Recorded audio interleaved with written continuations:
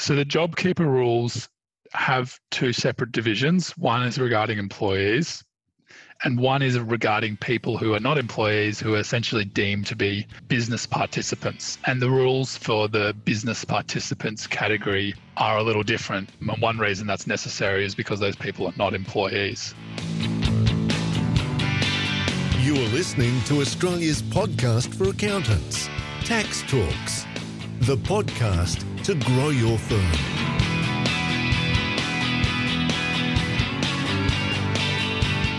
Welcome to another COVID-19 update of Tax Talks. This is update number 8.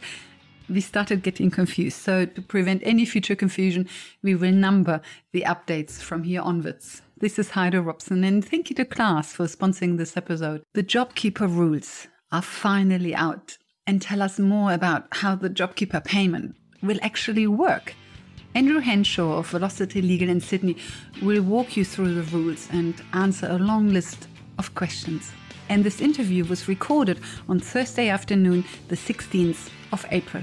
The first question to Andrew is, when were the rules actually published?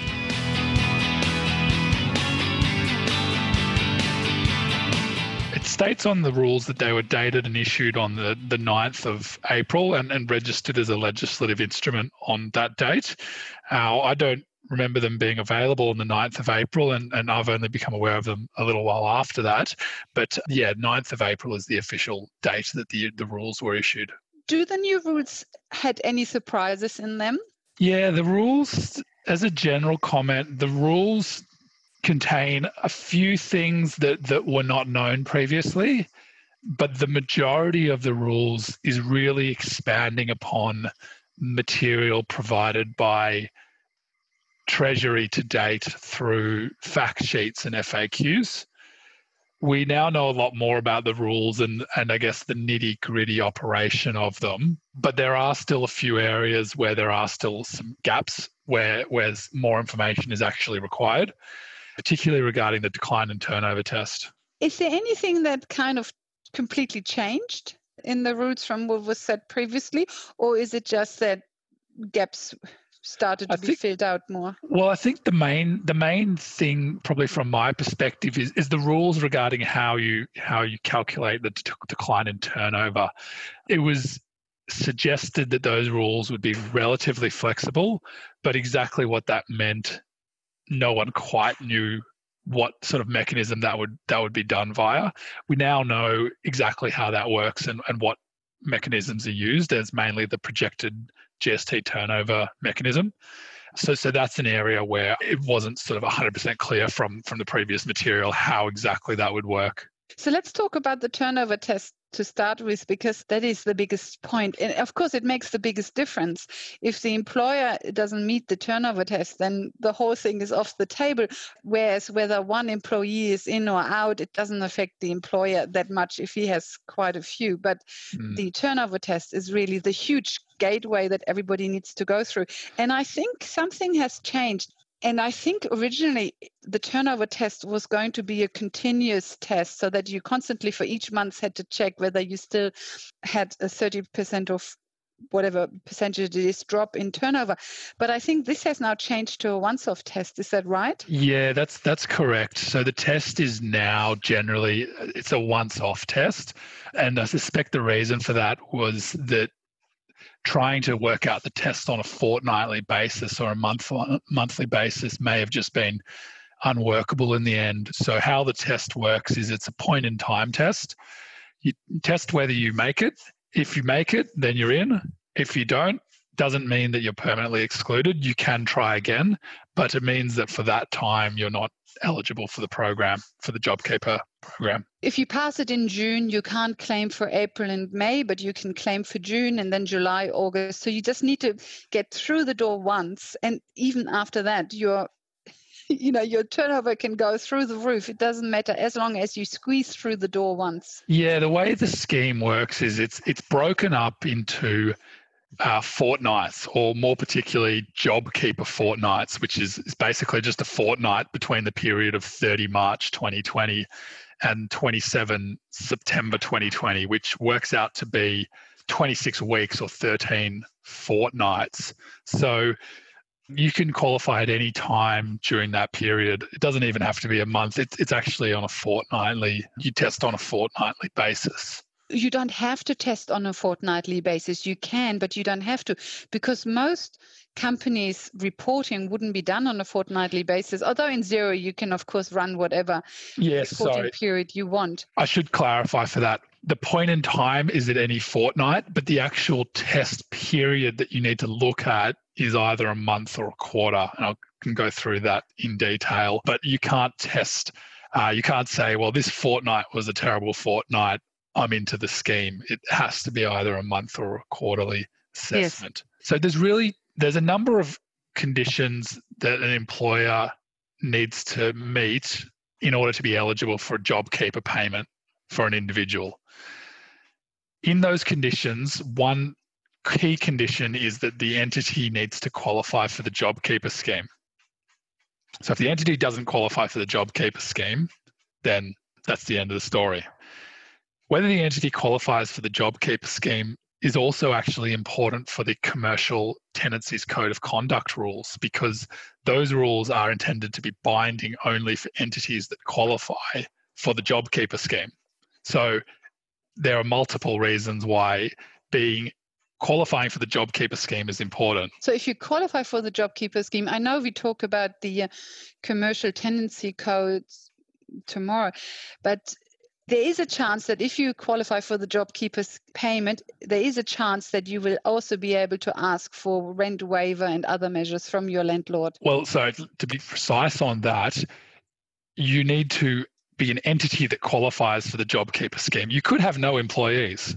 You're still an entity that qualifies for the Jobkeeper scheme. It's just that you have no eligible employees and therefore receive no money. So there could be situations like that.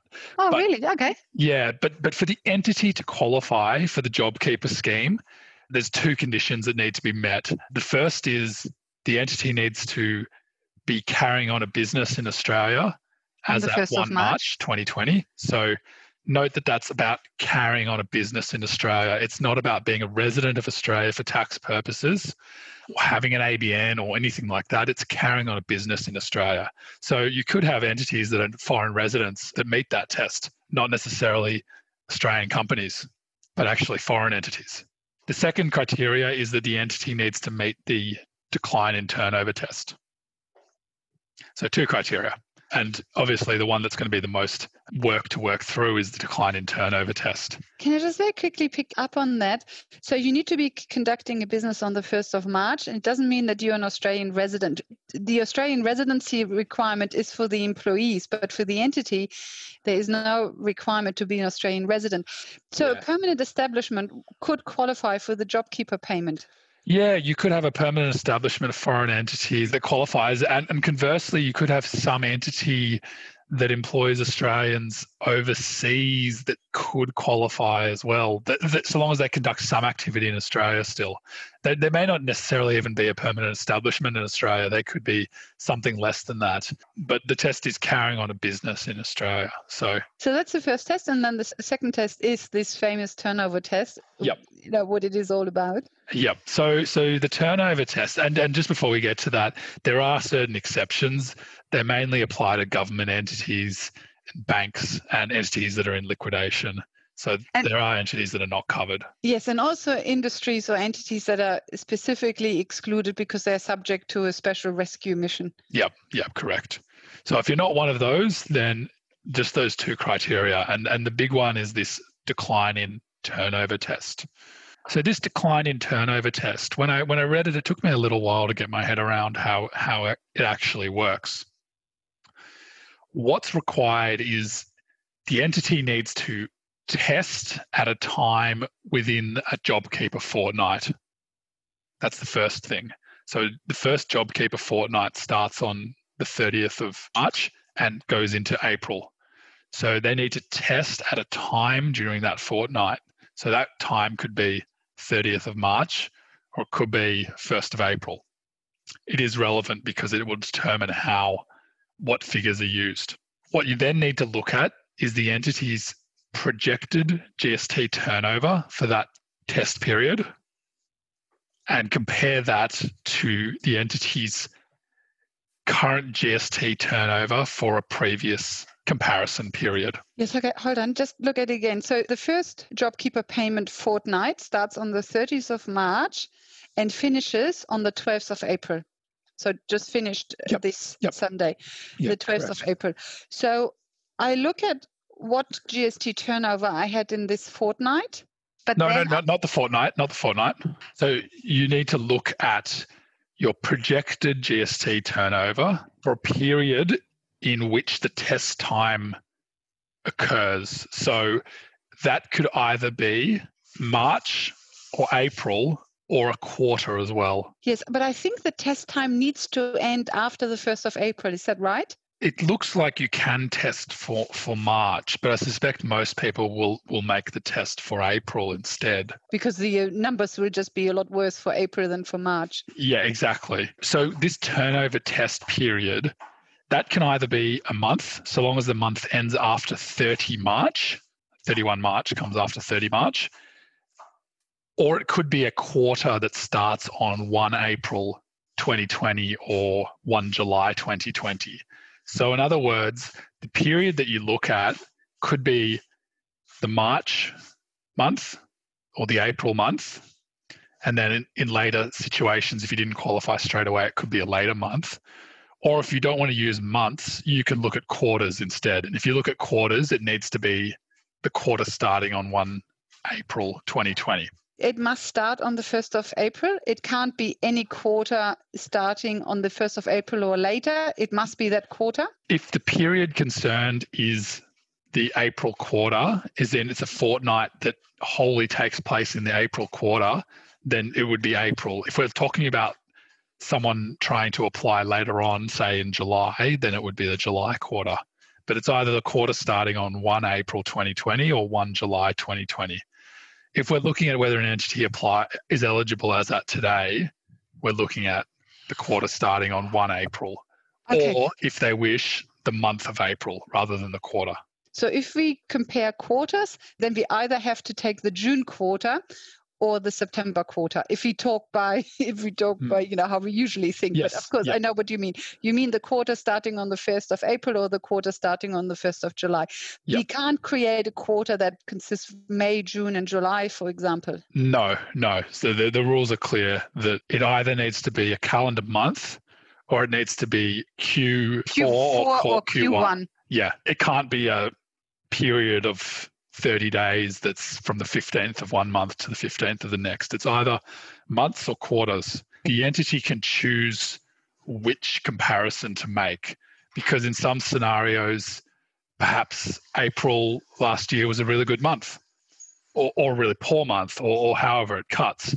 But the entity can choose how it qualifies so long as it can demonstrate that there's the sufficient drop in turnover, which is generally going to be 30%, unless it's a charity or a very, very large organization, then they will need to demonstrate that there's a 30% drop by comparing their projected GST turnover for the current period or the test period as against the comparison period. Okay, so these are the two words, test period and comparison period. They use the words turnover test period and they use the words relevant comparison period. Okay, good. So we just dropped the first word. So the official terms are turnover test period, we shorten that to test period, and relevant comparison period, and we shorten that to comparison period. Yep. So the test period is either Q4 or Q1 if we test on a quarterly basis, or it's a calendar month if we test on a monthly basis. Yeah, that's correct. Yep. So that's the test period. And now the comparison period, of course, usually under normal circumstances would be exactly that period 12 months ago.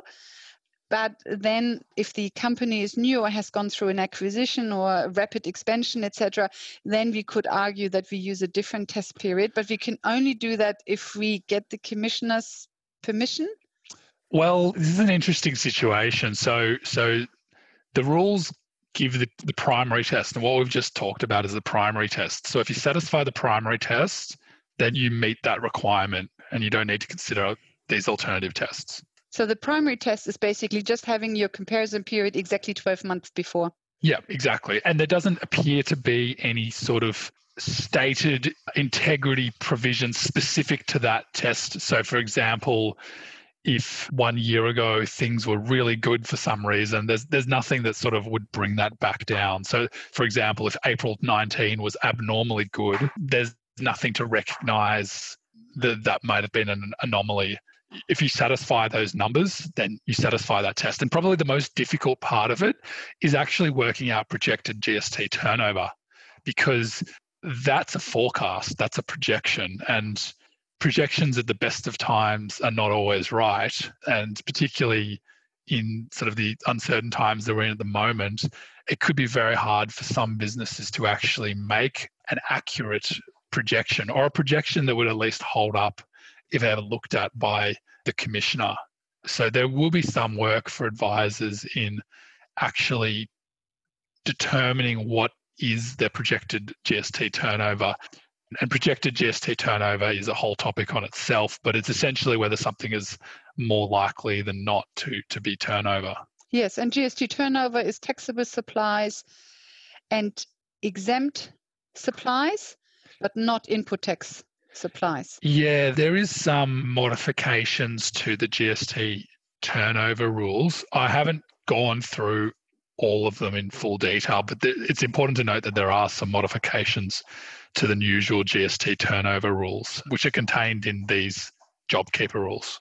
And then just coming back to the quarters and the months, Yep. You're free to choose whether you report your GST on a monthly or a quarterly basis. Doesn't matter. You can use a month even if you're a quarterly lodger, and you can use a quarter even if you're a monthly lodger.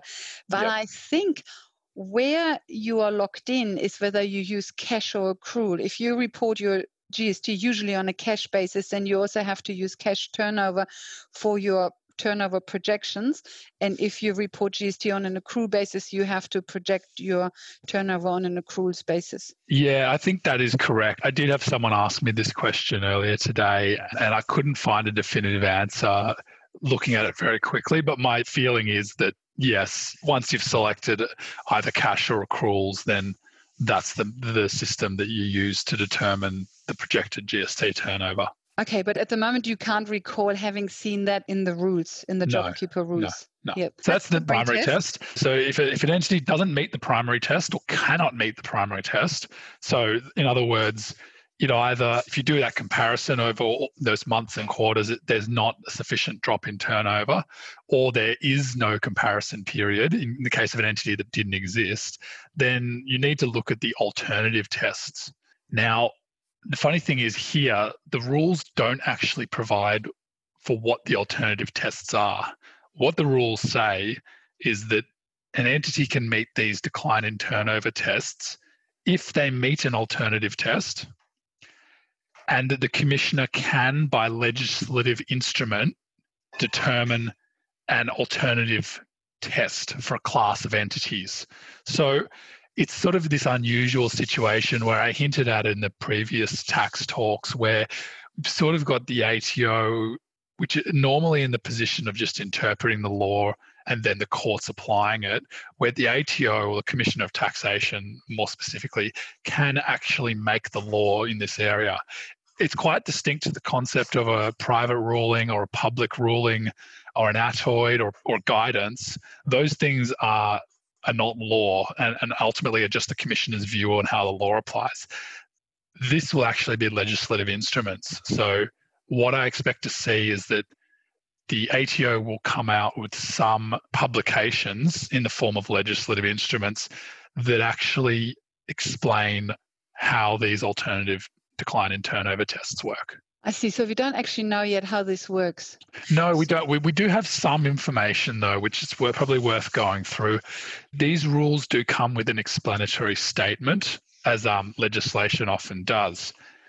The explanatory statement to the rules gives a couple of examples of entities that may meet these alternative tests without actually explaining what the alternative tests are.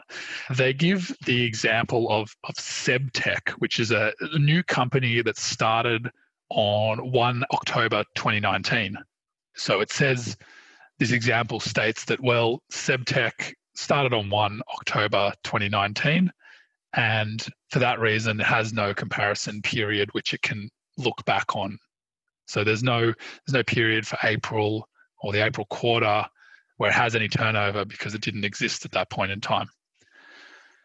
What it suggests is what SebTech can do in that scenario is it can use an average of its turnover for every single month from 1 October to March and work out essentially for the months that it has been trading, what has been its average turnover for those months. And if we can compute that figure, that will be a reasonable figure to use when determining whether there's been a 30% drop or not. So that's an example of a business that's been started after the relevant date. And it looks at completely new entity. What has it done since that point?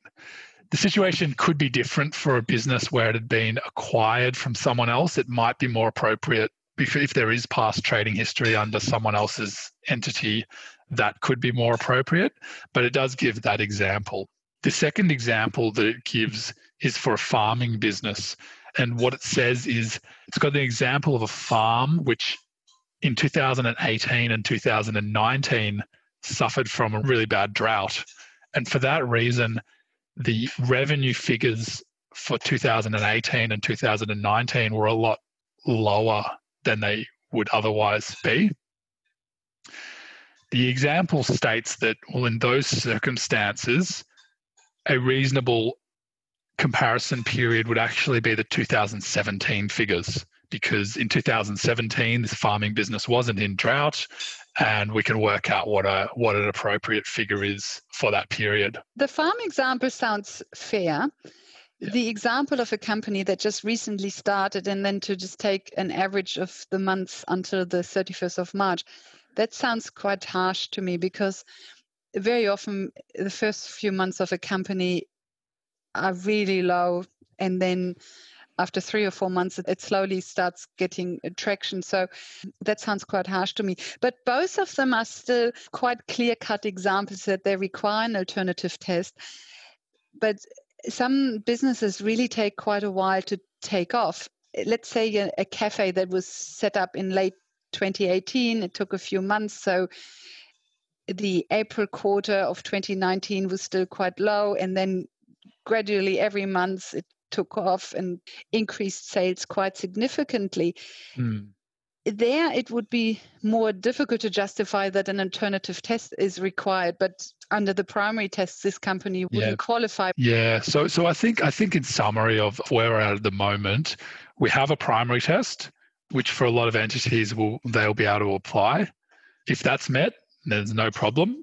If they can't meet it, they're going to have to consider what alternative tests are available. And at the moment, we don't actually have those instruments that are going to be issued by the commissioner. So really without those instruments, and I expect that those are going to be issued over the next few days, but at the moment we don't have the specifics of what they're going to look like. Because the question, of course, in this example of the cafe is whether they could use the March quarter and then compare the March quarter to the June quarter and then have their 30% drop.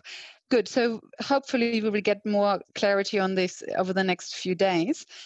But let's say we pass an alternative test that we think makes sense. Can we then just apply the alternative test, or do we need to go to the commissioner and get a tick of approval? At the moment, it's not clear whether there would be any requirement to go to the commissioner.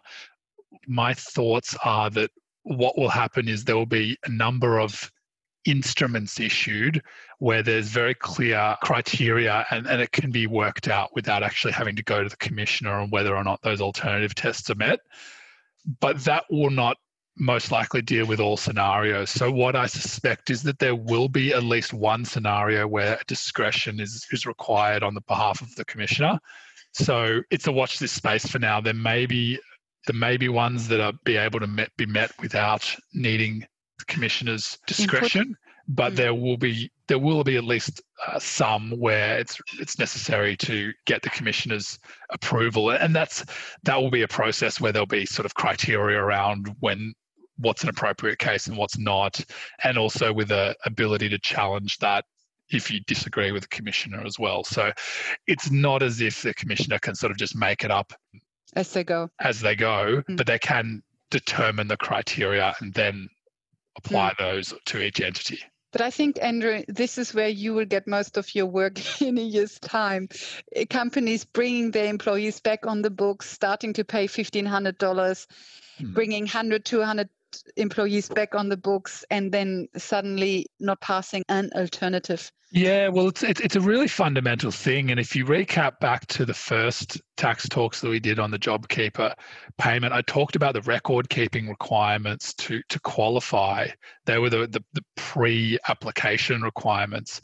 And what I said then was that those are going to be very fundamental, because if they don't exist when the commissioner asks for them, an entity may not be eligible for the Jobkeeper payment at all. So there's definitely going to be scenarios later on where entities are scrutinized on whether or not they meet either the primary test or an alternative test, and they will essentially need to come up with a business case or a justification, including records, on why they believe that they are eligible for the Jobkeeper package. An enormous risk for some companies that are not clear-cut. Yeah, and I suppose the advice at this stage for those sort of companies would be to approach the ATO and try to sort of get some guidance on that. The only problem with trying to get guidance from the ATO is that payments need to be made each fortnight. So if you don't have that yes or no, you've sort of got to determine how you'd want to approach it regardless. Those are the tests for whether an entity actually qualifies for the scheme or not, which is only one of the criteria here for the Jobkeeper. It's a huge criteria, and it affects both groups. You know, when we later talk about how we have two groups, one is proper employers with eligible employees, and the other group is the business participation group. It affects both groups. It affects anybody. Absolutely. You do not get to the Jobkeeper payment unless you pass through that gate. No, you go straight to jail. Yes.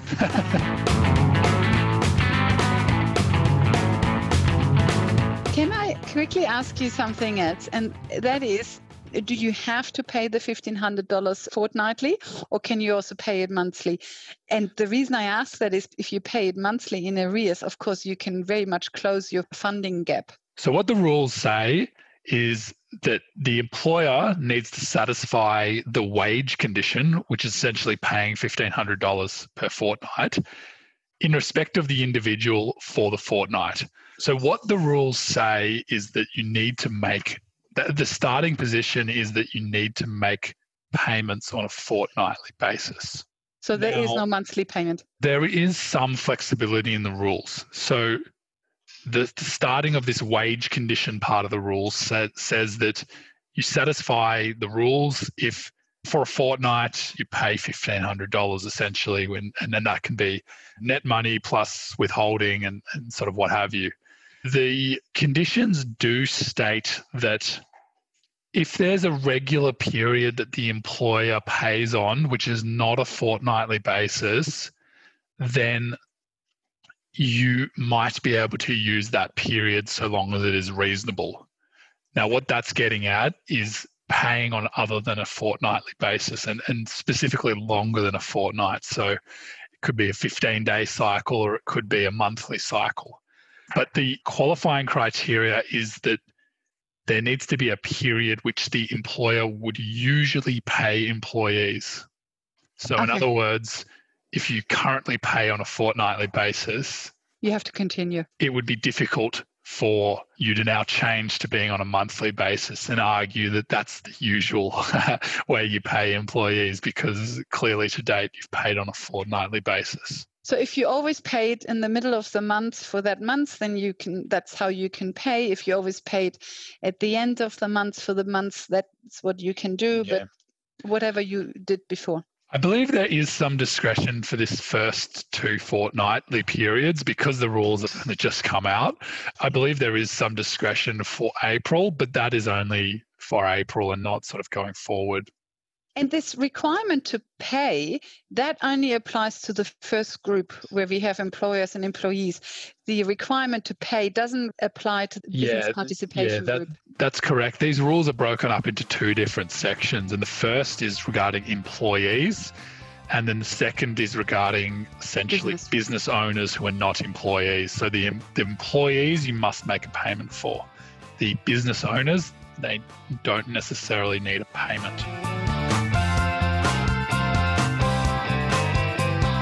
The employee has the ultimate choice of whether they want to receive Jobkeeper payments through that employer or not, and they express that choice by signing the employee nomination notice. Yeah, that's right. So from an employee perspective, you then need to work out, assuming the employer is eligible and meets those, principally the decline in turnover test, you need to work out who's actually an eligible employee.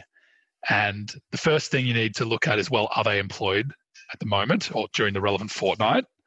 And as at 1 March 2020, were they 16 years or older, a full-time or part-time employee, or a long-term casual? And do they meet the residency requirements? There's then further notification requirements on top of that. And essentially those are about the individual electing to or consenting to be part of the Jobkeeper scheme. So what employers really need to do is they need to provide a notice to their employees, and then the employees need to give their consent, and they are essentially agreeing to be nominated to be part of the Jobkeeper scheme for that employer. And that is only to their advantage, to the employee's advantage, if otherwise they would earn less than $1,500. Because if they would earn $1,500 anyway, then they're better off not opting into the scheme because they lose their super. So in terms of superannuation, that would depend on whether they're actually working or not. What I understand is with the superannuation part of it, you can only opt out of paying super if they are actually not working. So it's only in the case of a standing down. You're quite right, though, that the choice of an employee to elect in or essentially consent may sort of, in one sense, you could argue there's sort of nothing in it for the employee. But I suppose taking a more holistic view, the employer is going to get monetary benefit, which may make having the employee on the books viable, whereas it otherwise might not be. So I think sort of on a holistic view, there's sort of clear benefits for employees to opt into the scheme. I'm very keen to understand this more, what you just hinted at. Yeah. I've read in several places that the Jobkeeper payment is not subject to super, which of course then would mean that if somebody earns, let's say, $2,000 a fortnight and then loses super on the $1,500 that is covered by the Jobkeeper payment, so then they're actually disadvantaged being part of this scheme. But you now said that if they actually work for this money, then they are entitled to super. Yeah, my understanding of the rules regarding the superannuation part of it, and I've only sort of gone through it once, is that the employer can only elect not to pay the superannuation if the employee is not actually performing work. So I believe that election to get out of superannuation is only where there's been sort of a standing down type direction made.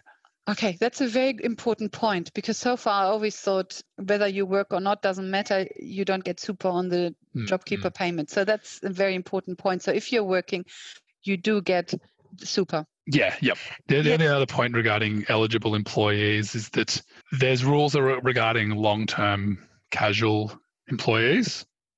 The rules do confirm that status needs to be tested as at 1 March 2020. So in other words, the person needs to have been engaged on a regular and systematic basis for 12 months.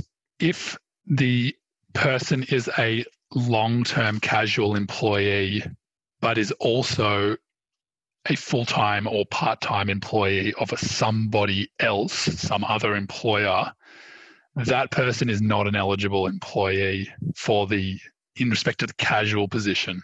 Okay, that's an important point. So usually employees have the choice of whether they choose employer A or employer B. But if one of those two employers is a casual employment and one of them is a part-time or full-time employment, then they have to receive the Jobkeeper payment from the part-time or full-time employment. Yeah, well, more specifically, they're not eligible for the other one. There could be in some situation where the other entity is not affected and hasn't lost turnover or something like that. But what the rules are getting at is that you can't sort of pick and choose, I guess, but there could be scenarios where one employer doesn't even qualify. Let's say you've got a worker who's a casual in a business that's been affected and is a part-time employee of a business that hasn't been affected. Ah, I see, yes. That individual is not eligible as a casual, regardless of the fact that they're not going to get a payment from the other employer. So an employee doesn't have the choice when they're casual at one employer but part-time or full-time at another employer. But if they are casual at both employers, then they have the choice again. They have the choice, yep. At some stage, it was commented somewhere that you can only claim the Jobkeeper payment where you claim your tax-free threshold. But I think that has disappeared, that comment. I don't think that's... Yeah, well, I think that's sort of disappeared in the notification requirements, because the notification requirements make it very clear who's claiming and from where, and those need to be kept on file. So I think it's that system makes it very clear who is claiming and for what business. Yeah. So therefore, it doesn't matter where you claim your tax-free threshold. It just matters whether you're a casual or a full-time or part-time employee. And then if there's a difference, then you can only claim from the certain employer. Yep. The last point to make on the casual employees is that the rules do contemplate some scenarios where the casual employee involved may have not been with the business for at least 12 months. Two scenarios that the rules contemplate. The first is where you have a group of entities and you may have had an internal restructure, employees moving from one entity to another for whatever reason. What the rules say is if they were employed through another entity within a wholly owned group, then you can look through to that previous period to assess the status of that employee. The second is in relation to businesses that are sold. So the rules are, what they essentially do is they look at what's the employment of that individual and how has that changed over time. And if there's sort of someone who's employed in a business and then the business is sold by way of a business sale. Yes, so an asset sale. An asset sale, you can essentially count the previous time for that employee. Yeah, and that's fair, because otherwise, if it was a share sale, of course, there wouldn't be any issue. So then employees shouldn't be disadvantaged just because it's an asset sale. And sorry, when I say employees, I mean casuals. Casuals shouldn't be disadvantaged because it's an asset sale. Yes. I suppose the only thing that I can query from it is exactly how these rules will work in more sticky situations. So the rules talk about being employed in the same business. So there's almost a bit of a same business test, which is relevant to sort of claiming losses in these rules. So I could think of some scenarios where you might have had some employees changing from one entity to another, but it might not necessarily be exactly the same business. And you could have similar things that you have in relation to the same business test in relation to these rules. Just sort of a cautionary point there. And then just one other question, and that is, some people I spoke to have questioned whether it's an all or nothing approach, because apparently when you read through the rules and when you read through the legislation, apparently it sometimes suggests that it is an all or nothing, and then sometimes it suggests that a partial participation is possible. But I think it's definitely partial participation, because you very rarely would have a business where all employees qualify. That's quite right. I have seen in a number of publications, including the explanatory memorandum, it is a one-in, all-in system. Seriously? Yeah. So, for example, the explanatory memorandum states that the employer cannot select which eligible employees will participate in the scheme. So it's a one-in and all-in rule in that respect.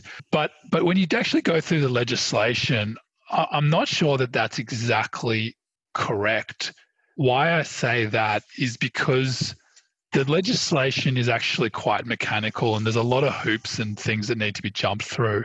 For example, you need to work out whether an employee is an eligible employee or not. And there might not be an eligible employee because they don't meet the residency requirement, or they were casual, or they were too young, whatever it might be. I think they meet all eligible employees, that you can't go and cherry pick and you say, yes, I always liked you and I give it to you, but I never really liked you. So Yeah. And to be an eligible employee, the employee also needs to satisfy those notification requirements as well, which actually do require some level of choice. However, that's a choice for the employee rather than the employer. So it means it is not necessary that all eligible employees actually participate, but the employer has to offer it to all eligible employees. Yeah, well, even that interpretation, how the rules work is they work out, all these rules are getting at is what the employer is entitled to, what money is going to come back to the employer. And for example, they need to make the wage payments. So my reading of the legislation, if they don't make the wage payment, they don't get, for a particular employee, they don't get the Jobkeeper benefit for that employee. So I understand the intention is to cover everyone, and I think that's how it probably should apply. But when you actually look at the legislation, I don't think it's as clear-cut as being a once-in-all-in rule. And I can give you another example. I was speaking to someone earlier today, and they explained a client who's had to transition from a more physical business to a more online business, as a lot of companies had to do so. As a result of that transition, they actually needed to hire people who had the proper skill sets for the online business. So IT people, people in logistics, etc. There may be scenarios where, as a result of the coronavirus and the COVID situation, employers have had to hire people after 1 March 2020. And those won't qualify as well. They won't qualify.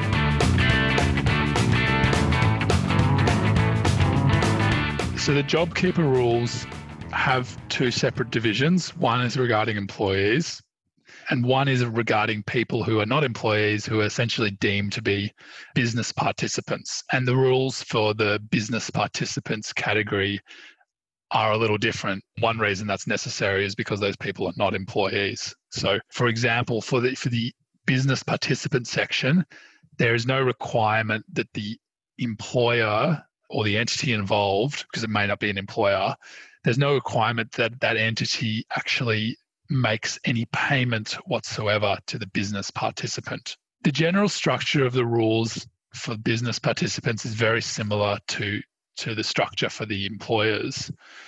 You need to look at fortnights. You need to look at whether there's been a decline in turnover. You need to look at the business activities, and broadly speaking, that means quite a similar thing to it than what it does for the cash flow boost, in that they need to be basically an active business before COVID-19. And the main thing is they need to also have an eligible business participant.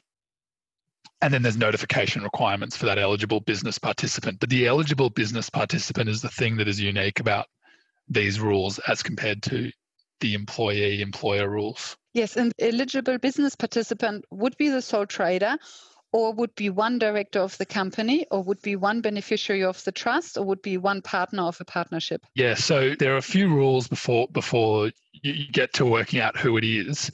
The first rule is that you can only have one eligible business participant per entity. So in your example, one director. And that entity, that individual can't be nominated under some other mechanism, as in from another business, or they can't be an employee either. So it needs to be someone who's essentially the Jobkeeper payments are not being calculated by reference to currently. And there's a notification requirement for the entity as well, which it needs to notify the individual. Is it possible for a company, let's say a company has 3 directors and it pays 2 directors a wage and then the third one doesn't receive a wage. Is it possible to put the 2 directors who receive a wage into the first group as employees, and then the third director who doesn't receive a wage to elect them as an eligible business participant? I've read somewhere, I think I read somewhere in the rules, that a director or a sole trader or a partner or a beneficiaries can never be in the first group, even if they are an employee, they can't receive the Jobkeeper payment as an employee. They must always receive it as a business participant. Did I read that correctly? No, so how the rules work is the two categories, the employer-employee rules and the business participant rules, are complementary to each other. In other words, a business can receive payments under both sets of rules, potentially. Not for the same people, but for different people. So, for example, you could have a business that has employees and they've signed onto the scheme and the business receives Jobkeeper payments for those employees. The business can also receive a payment for the business participant as well, quite independently of the employees. Now, of course, if that business participant is already an employee, you can't get the benefit under both. They have to be different people. So in the example where perhaps you've got 3 directors, 2 of them are employees, those people would get the benefit under the employee rules. And the director who is not an employee, the benefit may come to the entity under the business participation rules. Where you then would have directors in one group and some directors in the other group. Yeah, that's correct. That's correct. The rules are quite specific that they are excluded. They can't be an eligible business participant if the person is an employee.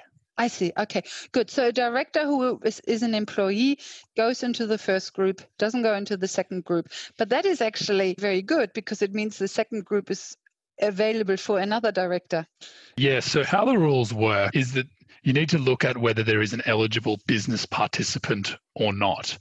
And there's a number of criteria and exclusions, but in essence, there is really 2 things that are necessary.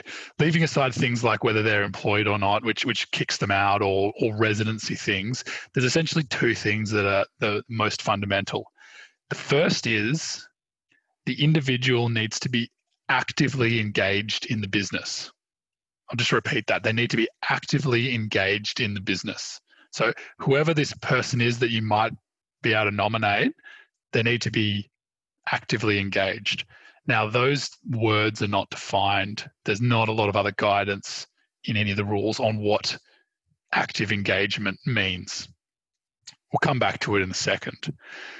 The second criteria is that the individual needs to be covered by the rules, and that will depend on what the entity is. So in the sole trader scenario, the individual will be the sole trader. And clearly, if it's a sole trader, they're going to be actively engaged in the business. It's not really, if it's not them, who is it going to be? The second scenario is partnerships. For partnerships, the individual could be any of the partners of the partnership that are individuals. Generally, with a partnership, you would expect that person would be actively engaged in the business. Although you can have some partnerships where perhaps someone is not engaged because it's a husband and wife type partnership. The more interesting scenarios are the trusts and the companies. So if the entity is a company, then it's whether they are a shareholder or a director and they are actively engaged. I could probably make the argument quite convincingly that anyone who is a director sort of needs to be actively engaged by virtue of all the nasty things that apply to directors if they're not, like personal liability for GST and PAYG and all those kind of things. For a shareholder, I guess it's sort of a little bit more grey. What if you have a passive shareholder who's just investing capital into the business? I suspect these arguments and maybe some further guidance on this will be provided. So with a shareholder, you could actually make them an eligible business participant. So if, let's say, the company has 2 directors, they receive a wage, they're employed, and so they would go into the first group, and then you have a passive shareholder. And so then the question is, do they qualify as an eligible business participant or not? Yeah, and that will boil down to whether they're actively engaged or not. And you could have someone who's somewhat passive who is actively engaged. I know that's a bit of a contradiction, but you could have someone who's not an employee in the sense, but is still somewhat engaged. The other sets of rules, the last set of rule applies to trusts. So if the entity is a trust, the individual needs to be an adult beneficiary of the trust. So if you've got a business that's being carried on by a discretionary trust, they just need to be a beneficiary of the trust, which as we know from discretionary trusts, the class of beneficiaries is usually extremely wide. There is nothing in the rules around the person actually receiving a distribution. It's not like, for example, the small business CGT concessions where you need to look at what distributions beneficiaries have actually received. Here, it's enough that they are a beneficiary of the trust, and that should just be through the normal mechanisms of the trust deed, whether it's possible for them to benefit under the trust.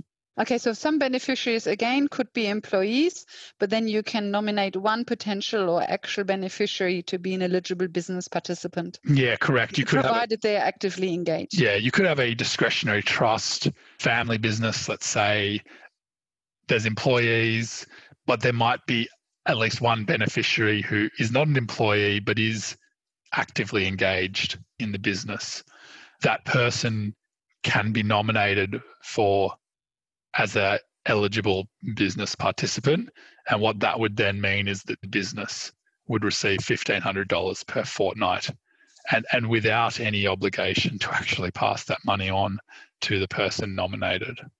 One scenario that I thought of that could be a bit of a danger, and I think you've flagged this one as well, Heidi, is if you have a trust structure, but you don't have any beneficiaries that are individuals.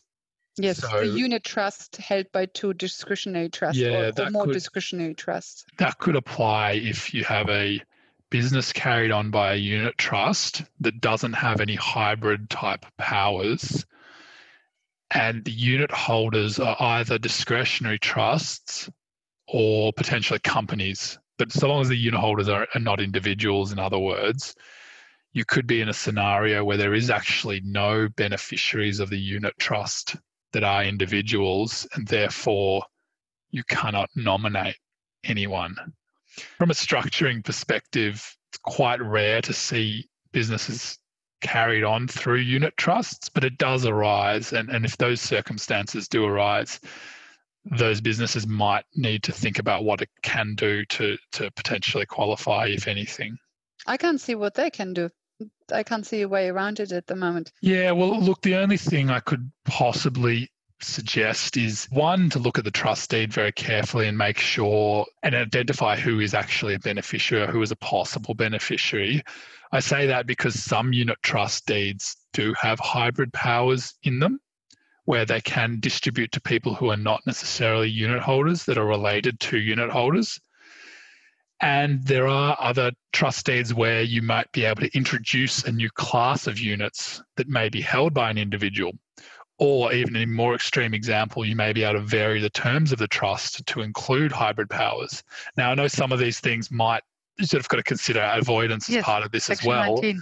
Of course. But if you are caught in that scenario, it's worth at least asking the question and considering, is there anything that can be done, or does it just mean that there's no one that can be nominated?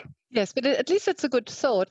And even though it wouldn't count anymore if you changed the deed now, but if the deed already mentions potential beneficiaries that are individuals, that's all you need, as long as that potential beneficiary is then actively involved in the business. Yeah, and of course there's that requirement they need to be actively involved in the business as well. But you're quite right to identify that scenario with the unit trusts where they could be in a situation where they actually can't nominate any person. Because the nice thing is it just needs to be a potential beneficiary. It doesn't need to be an actual beneficiary. So that throws the net much wider. Yes. Two more questions for you. The first one is just touching on charities. Let's say it's a company limited by guarantee and an ACNC registered charity. So then you could nominate one director as the eligible business participant, and then this charity would qualify for the Jobkeeper payment, provided they had a drop in donations in either a month or a quarter of at least 15%. Unfortunately not. So to clarify, the business participation rules, they don't apply if an entity is a non-profit body. So they need to be for profit. So a director of a charity, for example, can't get that benefit, or the charity, I should say, can't get the benefit for its director. Okay, so registered charities can only qualify for the Jobkeeper payment through the first group if they actually have eligible employees that they pay $1,500 a month, they can't claim the Jobkeeper payment through the business participation group. No, yeah. One of the criteria, which is unique to the business participation group, is that the entity needs to not be a non-profit body. I know that's a double negative, but that's what the rules say. So in other words, it needs to be for profit. Yeah, it needs to be for profit to use the business participation rules, or it can be a registered charity, but then they need to go through the first group and actually have employees. For 15% drop in turnover. Yep.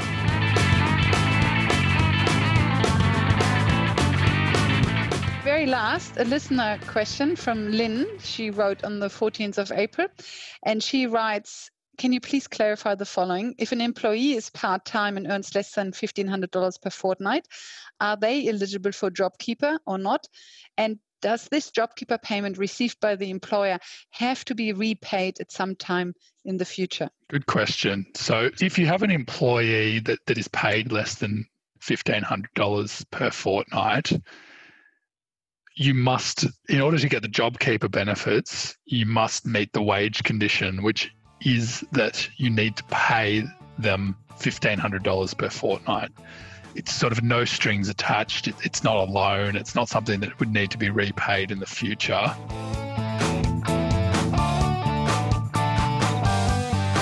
So I suppose from where we're at now is we've received quite a lot of more information through the publication of these rules in the explanatory statement. There's a number of things that employers and employees need to do in a relatively short time span, and I would refer to the ATO website to actually work through those details regarding notifications and things like that. The things that we are still waiting on information about is predominantly the alternative tests for the decline in turnover.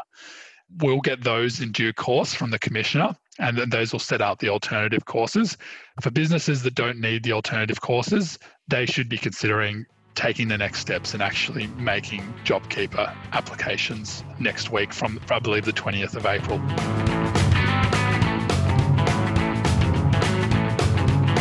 Welcome back. So the alternative test to prove a sufficient drop in turnover is the big question mark at the moment when you or your clients don't pass the primary test. But hopefully Treasury will issue some guidelines, hopefully this week, otherwise next week. Can I just quickly talk to you about the actual enrollment? Right now, it is Sunday, the 19th of April, 9:48 a.m. And the enrollment was meant to go live tomorrow, Monday, the 20th of April, but it is already live now. You can already enroll now. So let's talk about this, since there are two areas that really surprised me.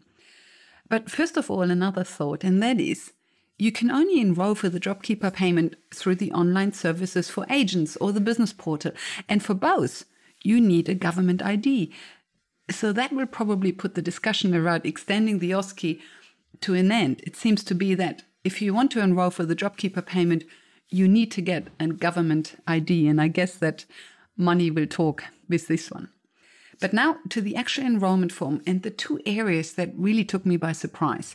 So the enrollment starts as expected. It starts with asking you whether you are an entity registered with the Australian Charities and Not-for-Profits Commission, so the ACNC. So it basically asks you, are you a registered charity? And then the next question is whether your aggregated turnover exceeds 1 billion per annum. And both questions are straightforward. Then it asks you for which months in 2020 have you experienced or are likely to experience a reduction in turnover. And you can choose any months from March 2020 to September 2020 in the drop-down menu. But it doesn't ask you about a quarter, but a month. Do you remember how we said that you can compare Q4 or Q1 to Q4 or 1 last year? In the enrollment form, there is no talk of quarters at the moment, just months. So that is the first thing that surprised me. Then it asks you whether the turnover for the entity has fallen or is likely to fall 30% or more. As you know, we are still unclear about the alternative test, but hopefully this is straightforward for you. And then it asks you for the number of eligible employees you want to claim the Jobkeeper payment for. And it notes that you must have remunerated them with $1,500 or more per fortnight. And it splits it into 2 fortnights, one fortnight from the 30th of March to the 12th of April, and then fortnight 2 from the 13th of April to the 26th of April. And if you have employees, then this is straightforward. But here's the big issue that really took me by surprise. You can't enroll unless you have at least one employee. So if you are a sole trader or a company director or partner or beneficiary without employees and just a business participant who doesn't receive a wage but just dividends or distributions or partnership income, then the website doesn't accept your enrollment, despite everything we've heard so far, not just on Tax Talks, but other websites and other podcasts and webinars. So far, the advice has always been that a business participant without employees still qualifies if they meet the turnover test. So the enrollment form doesn't make sense here. And I'm quite worried about this because sole traders and others without employees already missed out on the cash flow boost. But my great hope was that sole traders at least receive the Jobkeeper payment. But now it looks like they don't either unless they employ. So this really worries me. Hopefully, this is just a software issue that will be resolved soon. So back to the form, it asks you for the number of employees, and then it asks you whether you want to enroll an eligible business participant. And you can say yes to this, but you only get this through without an error message if you have listed at least one employee. If you have no employees listed, you can't enroll as a business participant at the moment. And then at the end, you list the bank details you want the Jobkeeper payment to go into, you list contact details, and then you click submit, and you get a confirmation message that your request has been successfully lodged, and then you get an ATO receipt ID of your lodgement. And then at the end, it says, it is important that you continue to review your eligibility and obligations under the law to ensure your ongoing eligibility as an employer and for the employees that you will confirm as eligible employees. So I read this as that we don't have to re-enroll for each fortnight going forward, but that we just have to advise the ATO if something changes, if the number of eligible employees changes. So that is the enrollment form as it stands at the moment on Sunday, the 19th of April at now 9:53 a.m. In the next update number 9, Scott McKenzie of Velocity Legal in Melbourne will talk about the Commercial Tenancy Code, and that is a huge topic for clients at the moment who are unable to pay their leases, as well as our landlord clients, of course, who have no or little lease payments coming in at the moment. So how does the government propose to solve this dilemma? Thank you for listening, and thank you to Klaas for the support. Bye for now, and see you in the next episode.